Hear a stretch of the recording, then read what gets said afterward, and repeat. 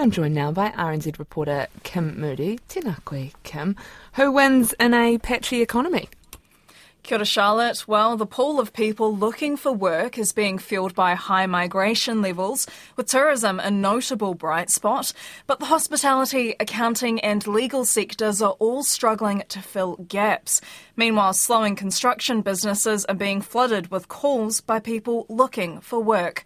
Stats NZ numbers show net migration at a record high of 96,000 in the year to July. Now, ANZ's just run an eye over which parts of the economy are doing reasonably well and which aren't. Its chief economist Sharon Zona says employment is a key driver, and the Reserve Bank expects unemployment to rise beyond 5% next year.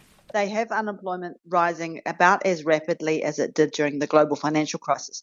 Now, I just don't see labour demand dropping away that quickly, but the sharp increase in labour supply through net migration is the wild card here, insofar as a relatively modest drop in labour demand combined with a relatively sharp lift in labour supply together could see the unemployment rate rise. Now, that is actually part of the Reserve Bank's plan, of course, in order to get the domestic inflation pressures down.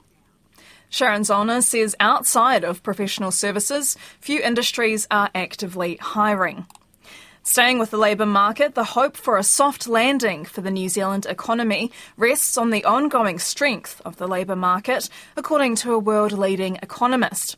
Stanford and Poor's global chief economist Paul Grunwald says this country's economic challenges are much the same as those facing the world's biggest economy over the next 6 to 12 months.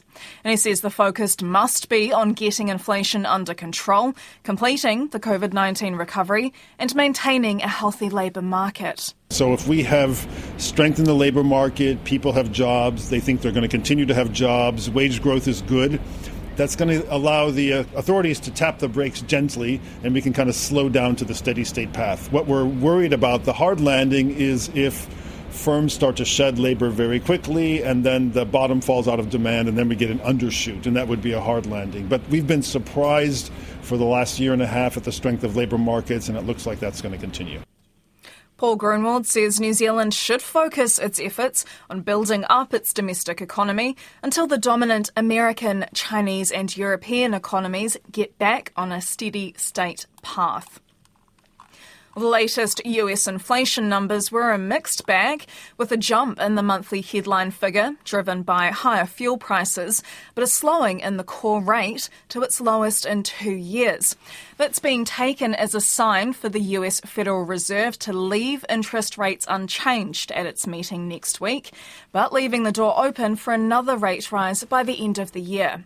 US-based economist David Blanchflower, who is a former member of the Bank of England's Monetary Committee, says the Fed has probably done too much in the way of rate rises, but it has different priorities than ordinary people.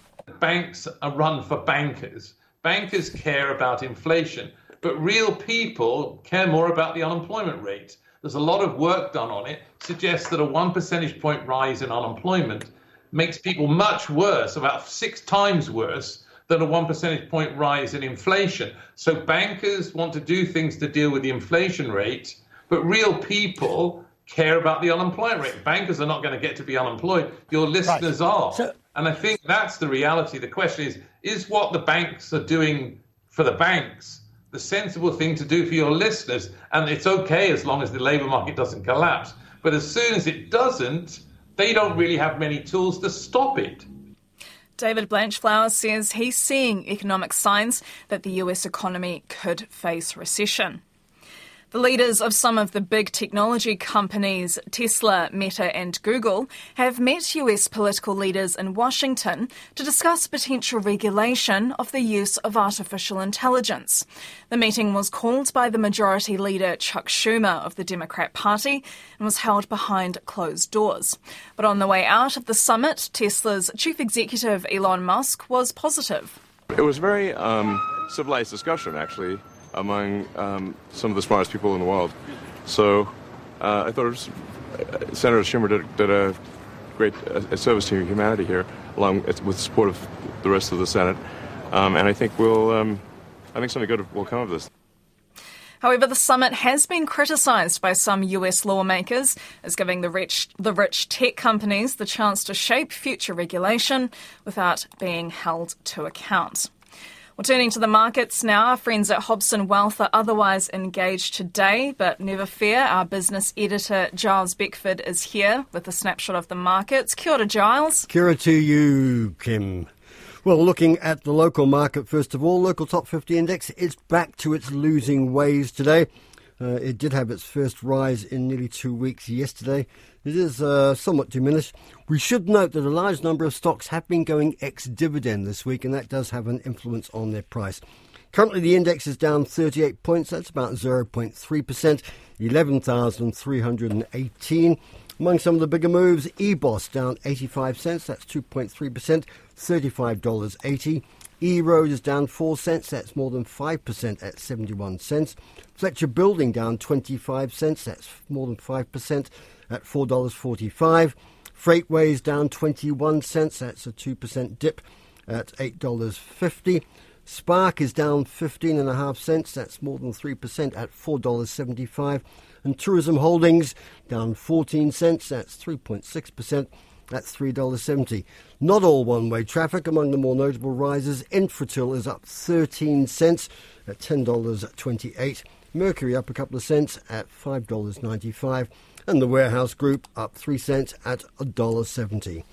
A somewhat quiet and positive start for the ASX 200. It's up 7 points, that's just 0.1%, 7,161. I won't go into the moves there. For the Kiwi, Kiwi dollar, that's 59.2 US cents, 92.1 Australian, 47.4 British pence, 0.551 euro, 87.2 yen, and 4.3 yuan. 90-day bank bills at 5.67%, 10-year bonds at 5.02%. Brent crude oil holding steady but elevated at $92 US a barrel. And gold is up $3 at $1,909 US dollars an ounce. That's a quick look at the markets for you, Kim. Oh, kia ora, Giles. That's Giles Beckford, our business editor there. Another business news today, renewable electricity generation reached a record 91% in the June quarter. Data released by the Ministry of Business, Innovation and Employment indicates that's a 10% point increase over the year earlier. The increase in renewable electricity generation was driven by high rainfall levels, topping up those hydro lakes, as well as the completion of the Turitea wind farm. We'll bring you the latest business news and numbers around 5:30 in Checkpoint. For now, Charlotte, that's business. Thank you very much, Kim, and that guest appearance from Giles Beckford.